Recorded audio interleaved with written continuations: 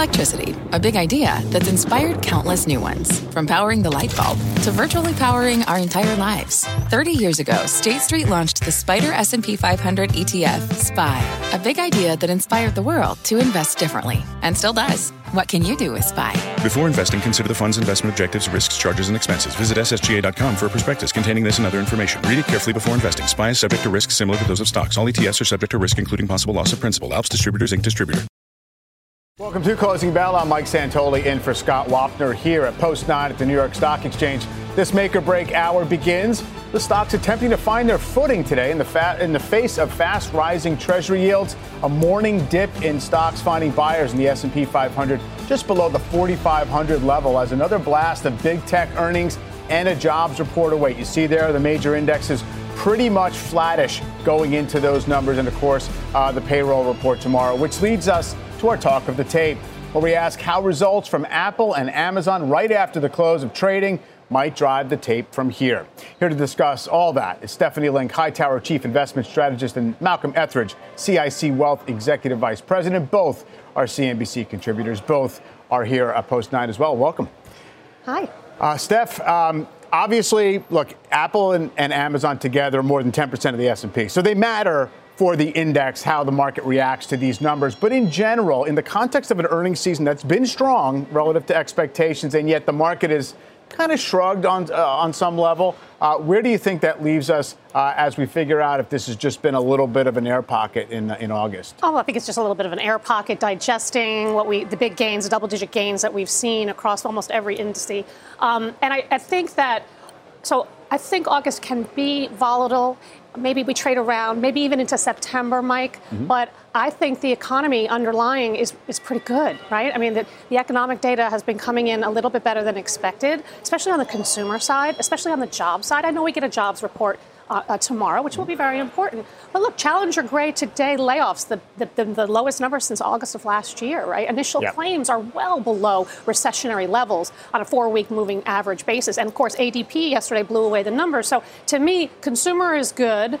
Manufacturing a little less good, but if you're in certain pockets within industrials, like let's just say aerospace or onshoring, those companies are seeing booming earnings, right? So I think you add it all up, and I think that's been that's driving better than expected earnings, and I think and takes the edge a little bit off these higher Treasury yields. I think so. One second, we're going to get back to this. We do want to get to former President Trump arriving at Reagan National Airport ahead of his arraignment. Let's get to Eamon Javers for more, Eamon. Hey there, Mike. The former president, as you say, did just land here at Ronald Reagan National Airport in Washington, D.C. Take a look at the picture from just a moment ago. The Trump airplane landing in suburban Virginia here. The former president emerging grim-faced, I think you can say, saying thank you to some supporters there on the ground and making his way to his motorcade. He's going to now motorcade a relatively short distance to downtown Washington, D.C., where the federal courthouse is located. He's going to make an appearance there in response to a summons. And remember, this is a 4-count indictment of the former president of the United States, unlike anything we've seen in the history of the United States. The indictment charges the former president of the United States with conspiracy to defraud the United States, conspiracy to obstruct an official proceeding, obstruction of and attempting to obstruct an official proceeding, and conspiracy against rights, specifically voting rights, all in the context of the former president's effort to overturn the 2020 election results. Now, we can expect the former president here to make a vigorous defense of himself. He is an active candidate for president of the United States. We've already seen a number of his supporters out there making the case that this indictment is illegitimate on the grounds that it essentially goes after what they're saying is the former president's free speech rights to simply raise questions about the validity of the election results. The special counsel in this case, Jack Smith, clearly didn't buy that argument. He addresses it in the indictment, and we'll see how this court proceeding goes from here. We're expecting the former president to be making an appearance in court around 4 p.m. Eastern time as you watch the motorcade there departing the tarmac at Ronald Reagan National Airport and making its way to Washington, D.C. So we'll see the legal proceedings in about an hour's time. The former president's going to clearly have plenty of time to make it there. It's not a very long drive between DCA and the Pettyman Courthouse in downtown D.C. Guys, back over to you. Eamon, thanks very much. We will get back to you soon for sure on all that. All right, back to sort of the market setup here. And Malcolm, why don't we get into Apple in terms of what we expect to see, what we expect the market to take away from these numbers. And I'm fascinated by this in particular because it's 7.5% of the S&P. It's $3 trillion in market cap. The stock's up close to 50% year to date.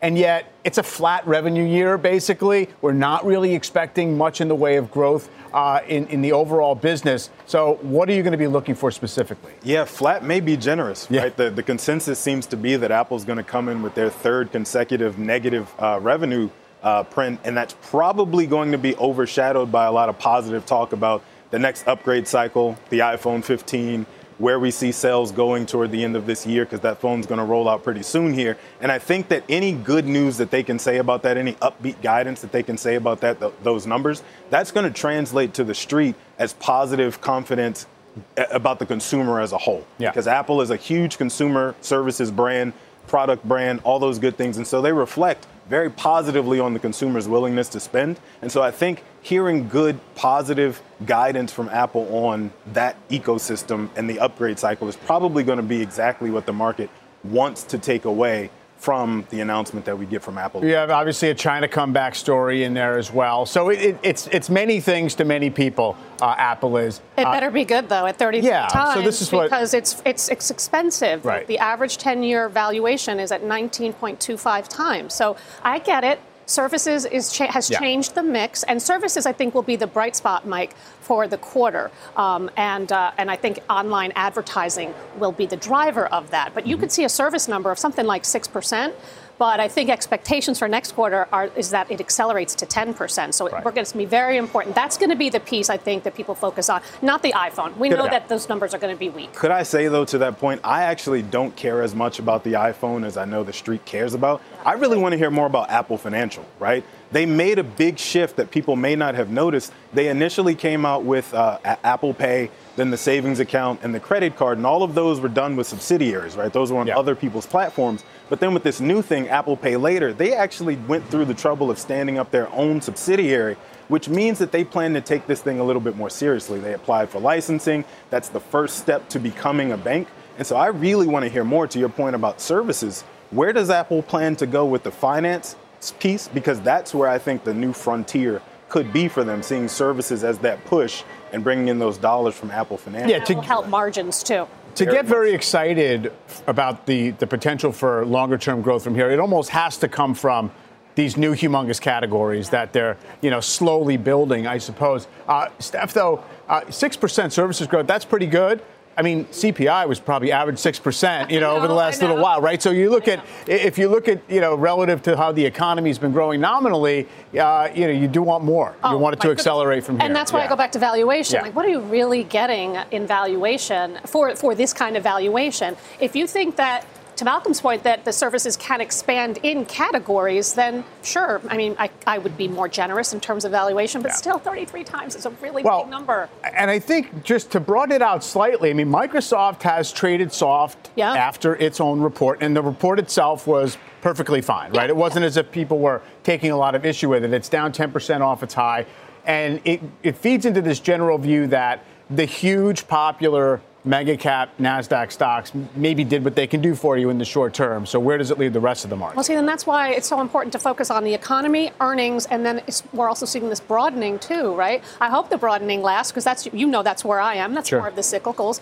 You don't want to ignore technology, but 35% of the S&P 500 weighting in tech and comm services, that's a lot. And as a portfolio manager, I would never have 35% of technology or any sector for that matter. That's just not a good risk profile, right? So I hope that we do see a broadening. And I think the macro, the economy being better actually supports the broadening. We will see, though, if Apple's positive guidance actually makes enough of a difference. Because as I told you the last time I was on with you, Mike, about 2 weeks ago, the market has responded with a big but, right? If we look at Uber, strong earnings. If we look at Chipotle, if we look at Heinz, Kraft Heinz, if we look at any airline, but has been the response from the markets. And so even with positive earnings, this very well may be the last good earnings season that we get through the rest of this year. I know you're more positive on the markets than I am, but if it is, the market still is responding with a big yawn. Yeah, but they're up 40-50% on the year, Yeah, and you have higher interest rates, and that's going to hurt long-duration assets. I guess that's the thought, is that the market got a little bit ahead of this quarter,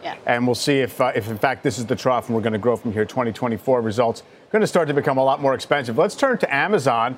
We can actually expand the conversation to Mark Mahaney of Evercore ISI.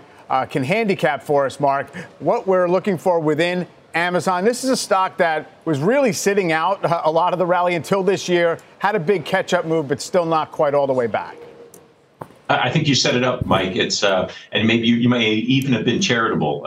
Amazon as a stock has been a dog the last 2 years. It started to turn, and the three things that matter tonight. Are we going to see this recovery in North American retail margins? I think that's a probability. Are we going to see signs of an acceleration in North American retail sales growth? And this is kind of the big data point on the U.S. consumer. I'm not sure. I think it's possible we will, but I don't think Amazon's retail business is gangbusters yet because the consumer's not. But I think there's possibility we'll see some green shoots there. And then what really matters to the stock tonight is this AWS business, which has gone in free fall mode from 30% plus growth to now 10, 11%. But that's all in the past. The question is, will they acknowledge or will they guide to acceleration for the back half of the year? And that's an unknown. I think it's 50-50 whether they do or not. We're going to be doing 9, 10, 11% growth year over year. If you had known that a few years ago, you would have sold every share of Amazon you had. That would have been the right call. But that's the past. What's going to happen now? I think you are going to get this acceleration moment, whether we get it into this next quarter's read or whether it's later in the year. I think it's coming. It's one of the reasons why I like the stock here. It's interesting, Mark, because you still do have kind of, at least on the surface level, the sell side is on board. It's mostly buy ratings out there. But there seems to be a lot of skepticism or just this barrier with investors to really believing that there's a sense of urgency either on the cost side for Amazon or that they're moving quickly enough in the right direction on AI, wherever that might mean for AWS. And so all of it together feels like they have something to prove. I think you're right. I think there's a fair amount of skepticism. I know the stock's up year to date, as a lot of joins with the other big tech names, and there's sort of a lot of there's a fair amount of hope. But I still think that there's a little bit more skepticism on this name.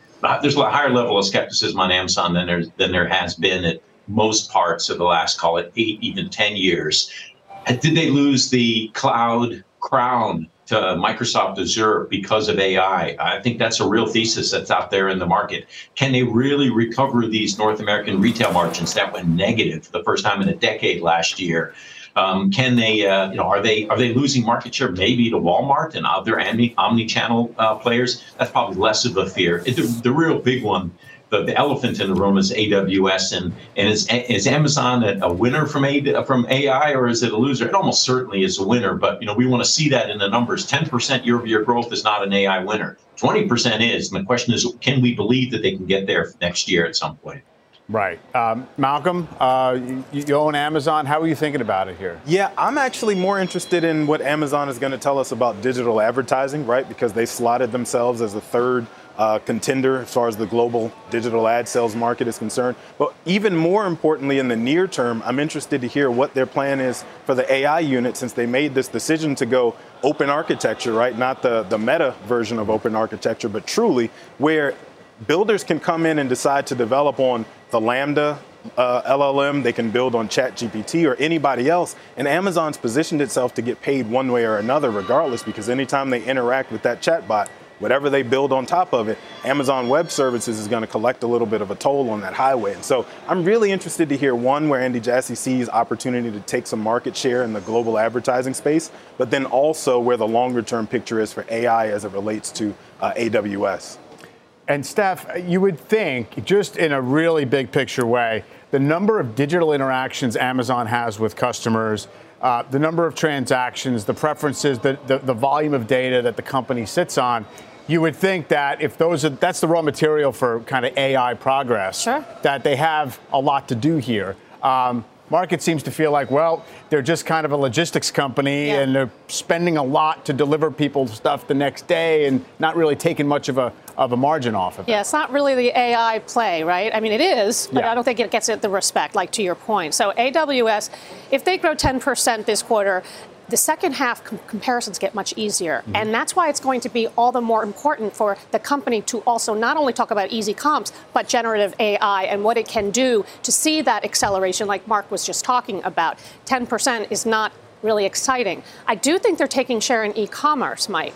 And I think if you look at the Prime Day, items bought were up 25% year over year. That bodes well. And they're fixing some of their delivery, their networks and that sort of thing. And inflation is coming down. We learned that from FedEx, right? So package yield per package came down substantially. So that should help. And logistics pricing should get better for this company, right? And so I think it's probably going to be decent. I don't know, 57 times forward estimates, 58% in the year, 22 times EBITDA.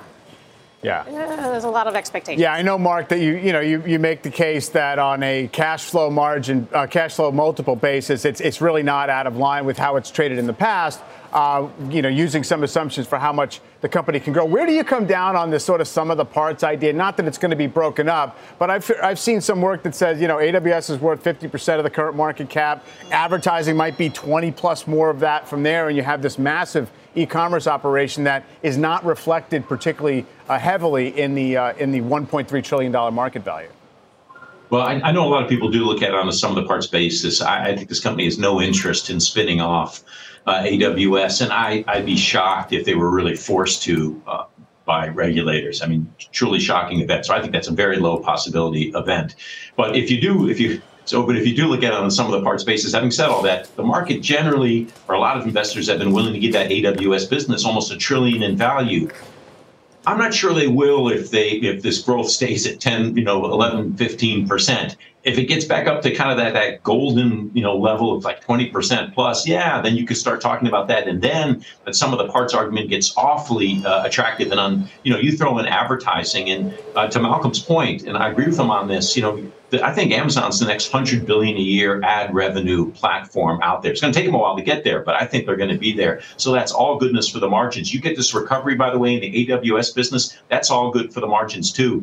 The pitch on Amazon, it's the best mix shift story in tech because the fastest growing businesses, they should be the fastest, AWS and advertising, are much higher margins than the core business. So I just think there's this wonderful fundamental inflection point that we're right on the cusp of. I think we're going to, get that in the second half of the year, and I want to buy the stock before that's obvious to everybody.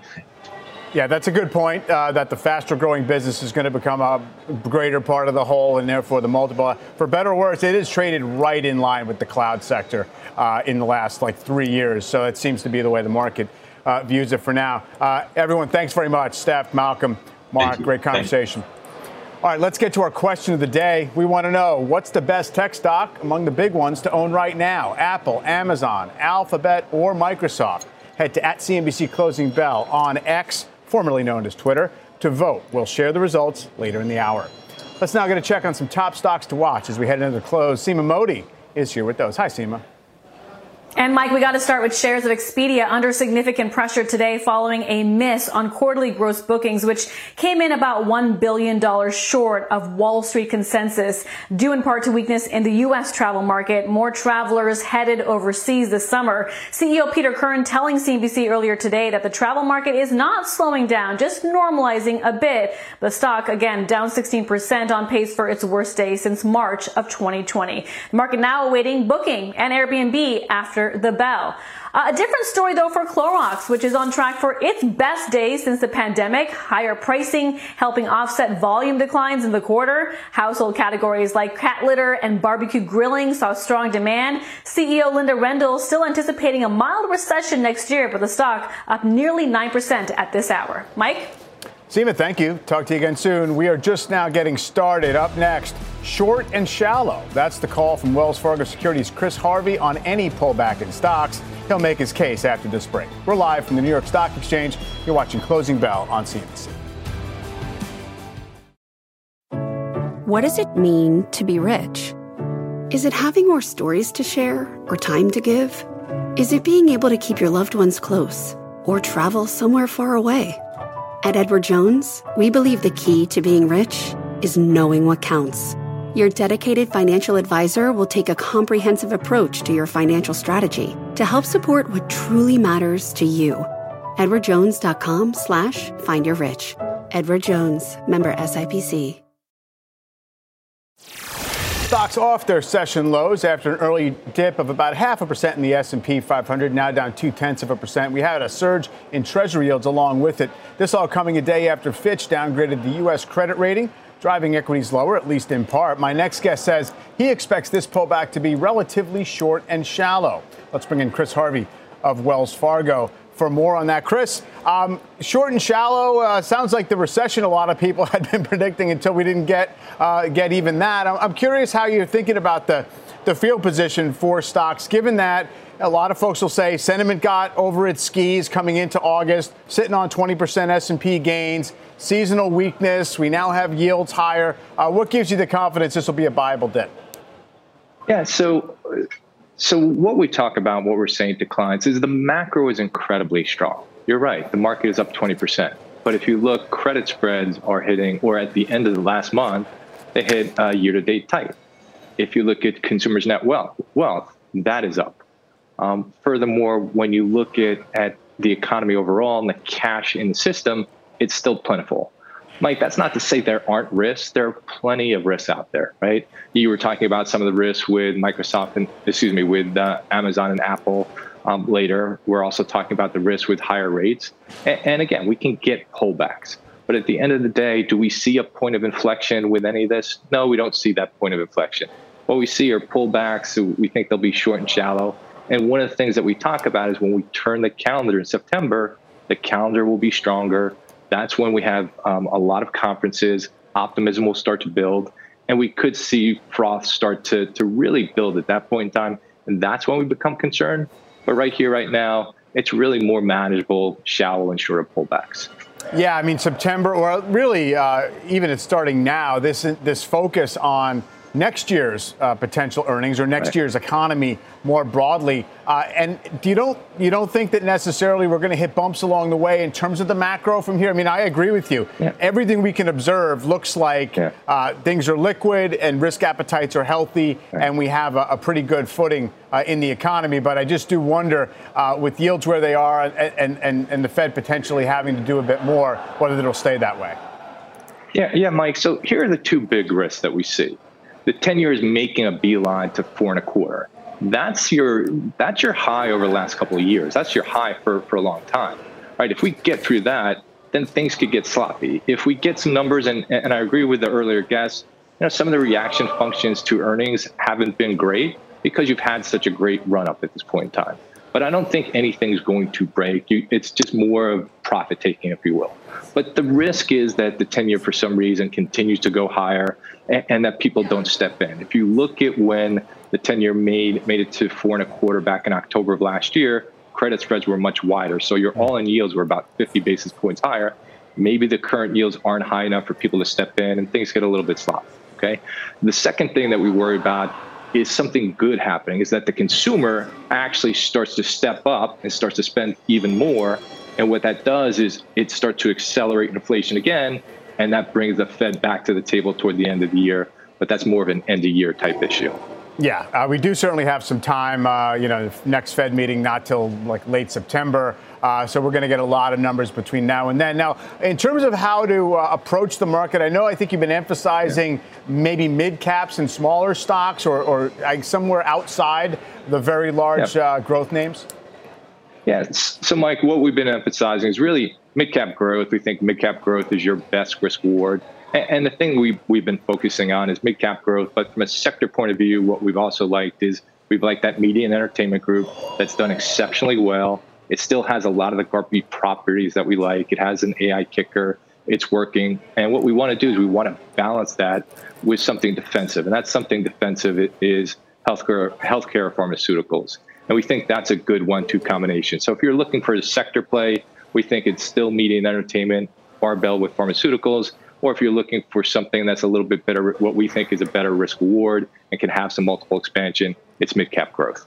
And in terms of the overall valuation flag that's being waved out there, people saying, how can we sustain a 19 times S&P multiple if yields are here or whatever? What is the answer? Is it just to stay away from the biggest stocks?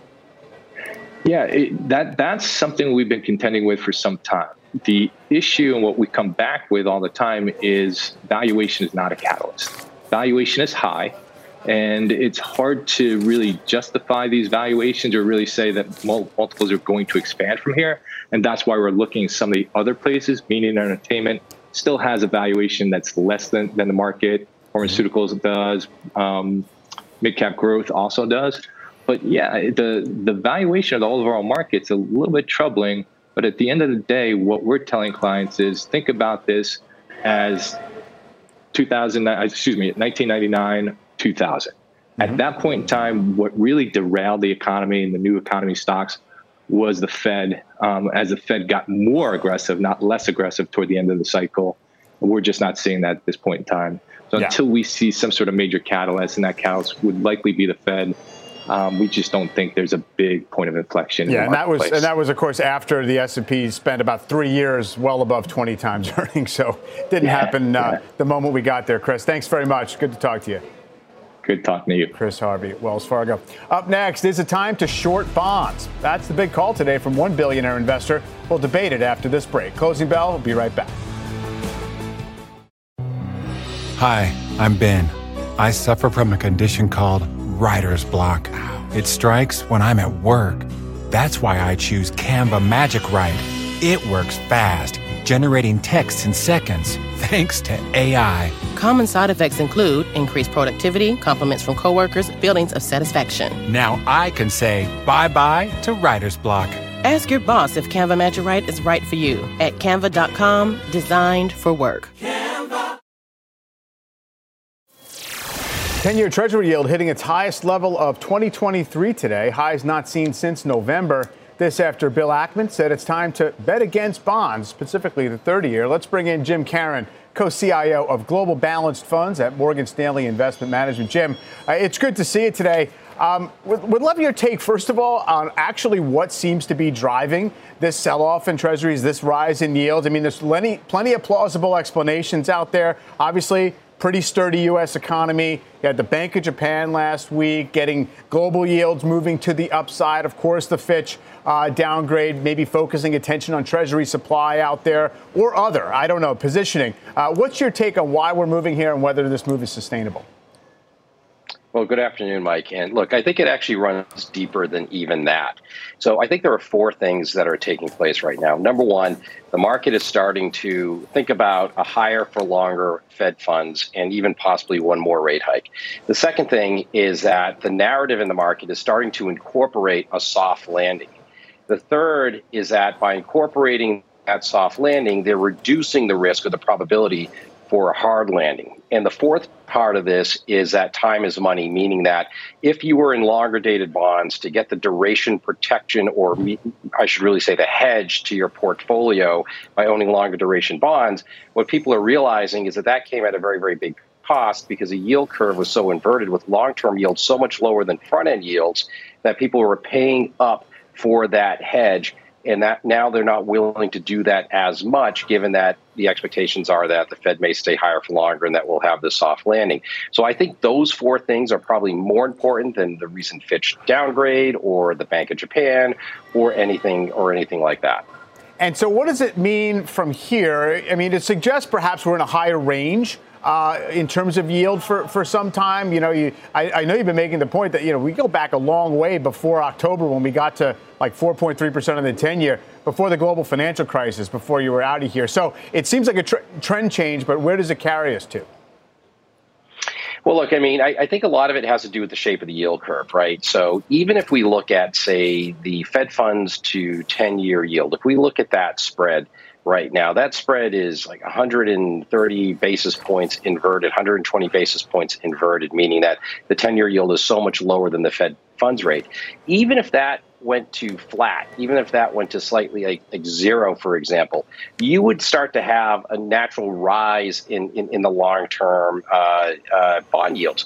And that could bring 10-year yields up towards, you know, it could be 4.5%, 4.75, even 5% is not out of the question. And that would still mean that the Fed funds to 10-year spread is still inverted. That doesn't even flatten the curve. That still just keeps it negatively sloped, and it just keeps it there, but less negatively sloped than what it is right now, or less inverted than what it is right now. So is the market implicitly saying, first of all, if we got there, let's say we did get 10-year yields going back up to where Fed funds is right now, which is above 5. Could the economy handle it? Is the market suggesting that, well, if we even got there, something would break along the way and we're going to have Fed rate cuts or something would disturb a linear move to that level? Yeah, exactly, Mike. And look, I think that's a great question. And that's why the yield curve is likely to stay inverted for a long period of time. Because the further we are in this cycle, the more likely it is that something will break and that we're eventually going to have a recession. And as yields continue to move higher, what the market's basically betting on is that it can't handle those higher yields, that we could get there, but it could create a bigger downturn. And that's why the longer term bond yields may stay lower than the Fed funds rate.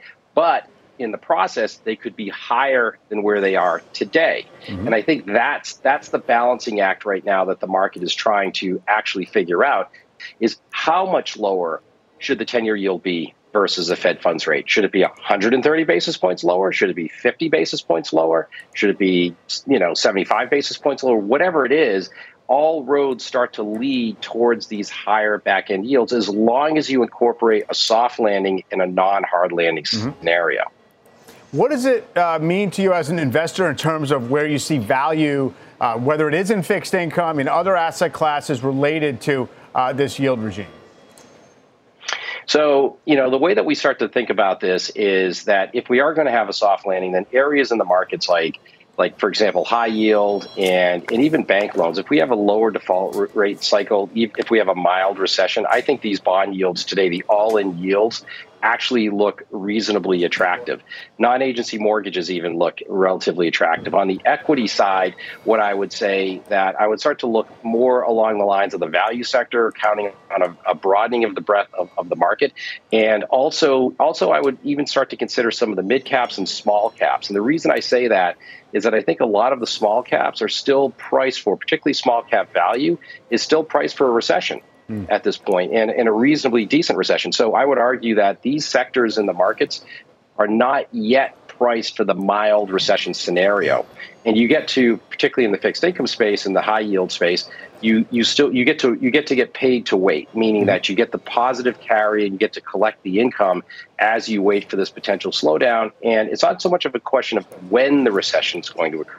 There is going to be a recession. Mm-hmm. The question is mainly how deep is that recession going to be, and does it create all of these deleterious effects across other assets? And if the view is a softer landing, then you maybe have less negative side effects. Yeah, and you can play the lag time along the way, I guess, getting the yield. Jim, great to speak with you. Thanks very much. Jim Caron from Morgan Stanley Investment Management. Up next, we're tracking the biggest movers as we head into the close, plus the setup on Apple ahead of earnings. We'll break down the key themes and metrics to watch. Closing bells. We'll be right back. Just about 18 minutes till the closing bell. You see the Dow down about 45, modest losses across the board. Let's get back to Seema Modi for a look at the key stocks to watch. Hi, Seema. Hey, Mike, as we wait for Apple, take a look at Qualcomm shares falling after earnings disappointed yesterday. The chip maker came up just short of revenue estimates, but investors mostly focused on the company's softer than expected guidance. With the smartphone business in a slump, Qualcomm, as we know, makes the chips and processors at the heart of a number of phones, including the most high-end Android devices. Deutsche Bank downgraded the stock to hold from buy, currently down nearly 9%. Let's pivot and talk Etsy. Shares under pressure after the company delivered a softer than expected outlook for the third quarter, though CEO Josh Silverman noting improving trends and active buyer growth accelerating, driven in part by international customers. Morgan Stanley cutting its price target on Etsy's stock from 74 to 72. It's currently trading at $82 a share. Mike? Seema, thank you very much. Last chance now to weigh in on our question of the day. We asked, what is the best tech stock to own right now? Apple, Amazon, Alphabet, or Microsoft? Head to @CNBC Closing Bell on X to vote. We'll be right back. Let's get the results of our X question. We asked, what's the best tech stock to own right now? The choices were Apple, Amazon, Alphabet, or Microsoft. Apple, winner and still champion. 40% of the vote. The least love for Amazon. That's the other big name reporting after the close. Up next, we have your full earnings rundown. All the key reports you need to watch in overtime, plus expert analysis from star analyst Dan Ives just ahead of Apple earnings. Closing bell. Will be right back. Let's get back to Eamon Javers, as former President Trump is just about 10 minutes away from his arraignment. Eamon. Mike, that's correct. We've seen the president's motorcade now arrive at the Barrett Prettyman Federal Courthouse in downtown Washington, D.C. Take a live look at the pictures there of the media scrum outside. Obviously, this is getting quite a bit of attention from global media. We were just down there walking through, taking a gander at all the reporters who are there from all the way around the world, broadcasting in all kinds of different languages. This is a historic occasion because it's the first time we've seen a president under indictment, as he is now this week, under these 4 charges relating to attempting to overturn the 2020 presidential elections. Nothing like this has happened in U.S. history before. We do expect that the former president will make an appearance in response to the summons inside this courthouse in just about 10 minutes' time. Not entirely clear how long this process will take, but I want to just draw your attention to this live shot, Mike, because what you're looking at is sort of the present modern day, but also you can see at the upper right-hand side of your screen there, you can see the Capitol Dome, right, where the insurrection took place on January 6th. The stairs where many of the police officers were injured are almost visible in this live shot from the courthouse where the former president will be arraigned under this indictment now related to his attempt to overturn the election results in 2020, which led to that January 6th insurrection. And in the indictment, the special counsel says that the former president sought to take advantage of the violence on that day, on those steps that are visible in that shot, or nearly visible in that shot, in order to continue his efforts to overturn the federal election. All of this taking place just blocks away from the scene of the crime, so to speak, at least allegedly. So we'll wait and see what happens and what transpires inside this courthouse, but it's expected to get underway at the top of the hour at 4 p.m. Eastern. Mike, back over to you. Eamon, thank you. Talk to you again once that does happen. We are now in the closing bell market zone. Star Wedbush analyst Dan Ives is here to break down what's at stake when Apple results hit the tape in overtime. Plus, we're watching a number of other big earnings after the bell. Deirdre Bosa is standing by ahead of this make-or-break moment for Amazon. And Kate Rooney has the setup on Block and Coinbase. Welcome to you all. First, take a look at the broad market setup here. The S&P 500 down about 0.5% earlier in the morning. It did find buyers once it cracked below 4,500. You see here where it sits relative to its 50-day moving average. We had also another minor pullback in June. You can barely see it on the chart. It's about 2 to 3% over a few days. That's what we've had since the highs of last week, about 2 to 3% maximum downside. But if we did just get a routine pullback to that 50-day average, that's around 4,400. Probably put a pretty good scare into the market, even though it would still be in that uptrend. Treasury yields, big part of the story all week. You're seeing the 10-year yield threaten those fall highs. That was back near when the market bottomed in October, above 4.2%. So that's challenging a lot of the asset allocators out there, maybe making valuation a little bit tougher. We'll see if this proves to be the top end of the range once again. Finally, markets rotating. It's not just backing off. Energy relative to tech actually has been outperforming on a 1-month basis. Of course, you go back any farther, and tech has really built up a lot of a lead. So far, the market is finding things to actually support it, even as some of the best performing areas of the market do back away, which does bring us to Apple, biggest part of the tech sector, biggest part of the stock market as a whole. Dan, what are the 1 or 2 things you'd be looking for in the report that's going to determine whether this is considered to be a pleasant surprise or maybe a disappointment? Yeah, I think first, China. Ultimately, when Cook talks about China, are they seeing an uptick there? We believe they are gaining market share. That's important going to the drumroll iPhone 15 cycle. That is the hearts and lungs of Cupertino from a growth story. Second, it's margins. Are they able to expand margins more and more? Because what you see on the chip, as well as just on the global scale, that's just giving them more and more of a tailwind. You combine that, I believe, this is really one going into September and December. It's a mini super cycle that continues to play out despite the macro. I expect good news from Cupertino and Cook. So you've obviously liked the stock for a long time. It's up 47% this year. You're looking at like a 220 price target, right? So even if you kind of like it, everything's falling into place, we're talking about 10-ish% upside from here. Does that just tell us where the valuation is right now, or is there something else that you're concerned with? Yeah, and that's base case. I think really it's all as we go into next year. If services uptick, and we believe you're getting back to double digits on services, we could be looking at 1.3, 1.4, potentially 1.5 trillion just in that services valuation, double-digit growth, and what I believe ultimately will be $100 billion from an annual revenue perspective. And then you look at the install base. I think the thing that most investors are not talking about, it's 25% of the 1.2 billion have not upgraded their iPhone in 4+ years.